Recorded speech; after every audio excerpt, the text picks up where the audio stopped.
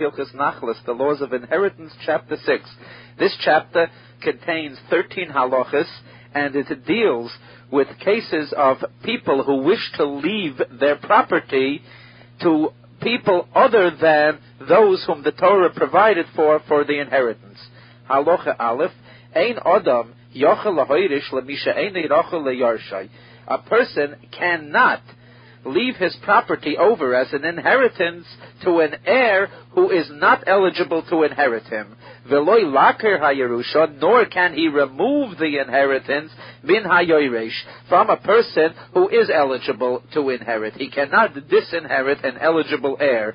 Afal pisha zem, and even though this is money, it is property that he is transferring, and the Torah does recognize that people can stipulate concerning money, and they can make conditions and stipulations about the transfer of their property other than what the Torah has provided, and such stipulations are recognized by the Torah in cases of money transfers. However, in this case, in the case of inheritance, the Torah does not recognize the stipulations. Lefisha Nemar, the Parshas Nachlas, because in the section of the Torah that deals with inheritance, the Torah says, "V'hoisal livnei Yisrael lechukas mishpat." This shall be to the children of Israel as a law and a statute. Loimar, this teaches us, shechukazu, that this statute loy nishtana, is not to be changed. Ve'ein hatnai moyil ba, and a stipulation or condition will have no effect concerning an inheritance. Bein shatziva v'hu body, and this rule that you cannot make stipulations, it does not matter what sort of person made the stipulation, regardless of whether he gave this order when he was healthy, bein shehoya shchiv mera, or if he was sick and on his deathbed. Bein al peh, bein b'ksav, and regardless of whether he made the stipulation orally or he made it in writing, einay moyil, in all these cases his stipulation is of no effect. Halacha beis, lefichach, for this reason, ha'oimer, if someone says, ish ploini b'ni b'choiri, this particular person who is my firstborn son, lo yitl pishnayim, is not to take a double share in my inheritance. Ish ploini b'ni lo yirashim echav, this particular person who is my son should not take a share of the inheritance together with his brothers.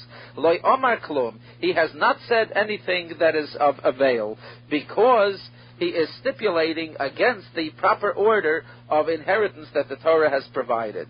Ish ploini yirasheni b'mokim sheyesh leibas, if he says, this particular person should inherit my property, in a case where he left over no sons to inherit him, he says, he names a stranger and says he is to inherit my property, when in fact he has a daughter who stands to inherit. Biti tirasheni, he says, my daughter should inherit my property, b'mokim sheyesh lebein, in a case where he has a son, and we have learned that when there is a son, daughters do not inherit. Lo omar klum, in all of these cases, what he says is worthless. V'chein kol kayotzi bazan, so the law is in any similar situation. Aval hoyu lo yorshim rabim, however, if he had many heirs, kigoin bonim rabim, for example, if he had many sons, oy achim, or his brothers were inheriting him, and he had many brothers, oy bonis, or his daughters were inheriting him, and he had many daughters, the omar kishahu shchiv mera, and while he was sick, he said, Ploini ochi yirosheni miklal achai. He said, for instance, if his brothers were to inherit him, he said, a particular brother should inherit me from among all my brothers. I leave the property to one particular brother. Or biti ploinis tirosheni miklal benoisai. Or he was leaving property to his daughters because he had no sons. And he said, one particular daughter from among all my daughters should inherit all the property. Dvorov kayomim. Then his words are effective, and we do as he says. Bein she'amar al peh, regardless of whether he said this verbally, bein she'kosav b'ksav, or whether he wrote it in writing. Aval im amar, however, if he said, Ploini b'ni yirosheni levadoi, so-and-so who is my son should inherit me solely, he himself, that is, he had several sons, and he said, this particular son should inherit all my property. This is different from a case where he mentioned a single one of other relatives to inherit. In this case, where he singles out one son from among all his sons, im omar al peh, if he said it verbally, dvarav kayomim, then his words are effective, and that particular son inherits. Avolim kosav kol nechosav livnoi. However, if he wrote in writing and transferred all his property to this one son as an inheritance, lo oso elo apetropos, then all the sons inherit equally, and we interpret his actions in transferring it to this one particular son, that this one son is inheriting it all as a guardian for all the other brothers, and in fact, all of them are to share equally. As we have already stated this in Hilchas Chiyam Momatona in chapter 6. Halacha Gimel, Omar, if a person said, Ploini b'ni yirash chatzi nechosai, a certain son of mine, this particular son should inherit half my property, ush'ar bonai, and the rest of my sons hachetzi, they should share the other half. Dvarav kayamim, his words are effective, and we follow what he says. Aval imamar, however, if he said, habechoyer yirash kaposhut, the firstborn son should inherit only a single share, just like an ordinary son, oisha omar, or if he said, lo yirash pishnayim im echov, he should not inherit a double share with his brothers. Lo omar, in other words, he should not inherit any of that double share among his brothers. Lo omar klum, he has not said anything, his words are of no avail.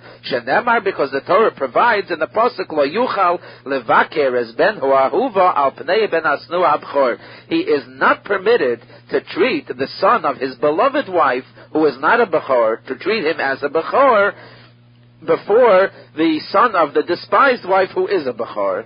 Ki as ha-bechor ben hasnua yaker, because he must recognize only the bechor, even if the bechor is the son of a despised wife. Halacha daled, v'im hoya bori, if the person who is making this will was healthy, eina yochel lahoisif v'loy ligroya. Till now, the cases where we said that he can make changes in the order of inheritance, we're talking only if he was sick. If he was healthy, eina yochel lahoisif v'loy ligroya, he is not permitted to add to the proper share of any heir or to detract from the proper share of any heir. Loila b'choyer, not to a firstborn son, v'loila acher, nor to any, v'loila echot mishar yorshim, nor to any other son or any other person who stands to inherit him. Halacha hey, v'amed dvarim amurim. When do we apply all these rules that we have mentioned, that he cannot change the ordinary rules of inheritance? Kisha Omar Beloshen Yerusha, when he commanded this change to be made using the term inheritance. Avolim Nosan Matana, however, if he gave it as a gift, Dvoruv Kayomim, then his words are effective, and whatever he has given is transferred. Lefichach, therefore, HaMechalek Nechosav Alpiv, someone who was verbally giving orders about distributing his property, Levonov to his sons, Kishahu Shchiv Mera, when he is sick and he's about to die, if a Ribo Liechod, if he gave one more than his proper share, Umiyat Leechod, or he gave another one less than his proper share, the Hishva Lahem Abchoyer, or he gave the Bechor an equal share with the brothers rather than a double share, Dvarav Chayamim, his words are effective, and we do as he says, since he is giving it as a gift. V'im Omar Mishum Yerusha, however, if he said that this is to be done as an inheritance, Loi Omar Klum, then his words are not effective, and he has said nothing, because he cannot change the order of inheritance. Halacha Vav Kosav, if he wrote in the document, Bein Batchila, Bein Be'emtza, Bein Basof, either at the beginning, or in the middle, or at the end, Mishum Matana, that this is a gift, even though he also used the term inheritance at the beginning or at the end, Dvorov Kayamim, his words are effective, and it is as a gift, and it is to be given as he said. Ketzad, for example, if he wrote, Tinos and Sada Ploini, Leploini beni, this particular field should be given to this particular son of mine. He used the word given. Veyiroshena, and he shall inherit it. Oisha Omar, or if he said Yiroshena, he shall inherit it. Vitinosen loy, and it should be given to him. Viroshena, and he should inherit it. Oi, or if he said Yiroshena, he should inherit it. Vihitinosen loy, and it should be given to him. In all of these cases, even though he used the word inheritance, and in some of these cases he has used the word inheritance twice, nevertheless, Hoyel v'yesham loshin matana, since in all these cases he did use the word gift also, even though he mentioned inheritance before the gift and after the gift, and he only sandwiched the word gift in between two terms of inheritance, nevertheless, Dvarav Kayamim, since he used the word gift somewhere in that will and testament, his words are effective, and it is to be given as he commanded. Similarly, if we're dealing not with one person and one field, but there were three fields, and he's distributing the three fields to three different heirs. Omar, and he said, Yirash ploini sada ploinis. This person should inherit this field. Vitinosin leploini sada ploinis. And the second person should inherit should be given this second field. V'yirash ploini sada ploinis. And this third person should inherit this third field. So the first person and the third person, he used only the word inherit. The middle person, he used the word give. Nevertheless, kanu, all three of them take possession of what has been given to them. And even though the one to whom he said it should be inherited is a different person from the one whom he said it should be given as a gift, nevertheless, it's all treated as one statement, and since that statement contains the word gift, the entire statement is effective. But only if he did not stop in between and divide it physically into three separate statements by stopping and interrupting in between the statements for the time that it takes a student to greet his Rebbe. However, if he did interrupt in between, then the word gift has to be mentioned in each one of the three heirs. Halacha Zayin Keitzad, for example, of this rule that we learned in the previous halacha, if the word gift was given to the middle person, Yoimar, he has to say, Ploini uploini, Yeshushada ploini uploini. This person and this person should inherit this field and this field. Shenisatim lahem, which I have given them to them, b'matana as a gift, v'yiroshim, and they should inherit them. Or if he wants to use the word gift, not in the middle, but at the beginning, Yoimar, he has to say, Tinosin sada ploini uploini, leploini uploini, may this field and this field be given to this person and this person, v'yiroshim, and may they inherit them. Or if he's using the word gift at the end, Yoimar, he has to say, Yirash ploini ploini, sada ploini ploini. This person and this person should inherit this field and this field, shenesatim lahem b'matana, which I have given to them as gifts. Halacha ches, Yerushas habal, the inheritance of a husband, which we learned that a husband, by rabbinical decree, inherits his wife's property if she died while they were still married and while he was still living.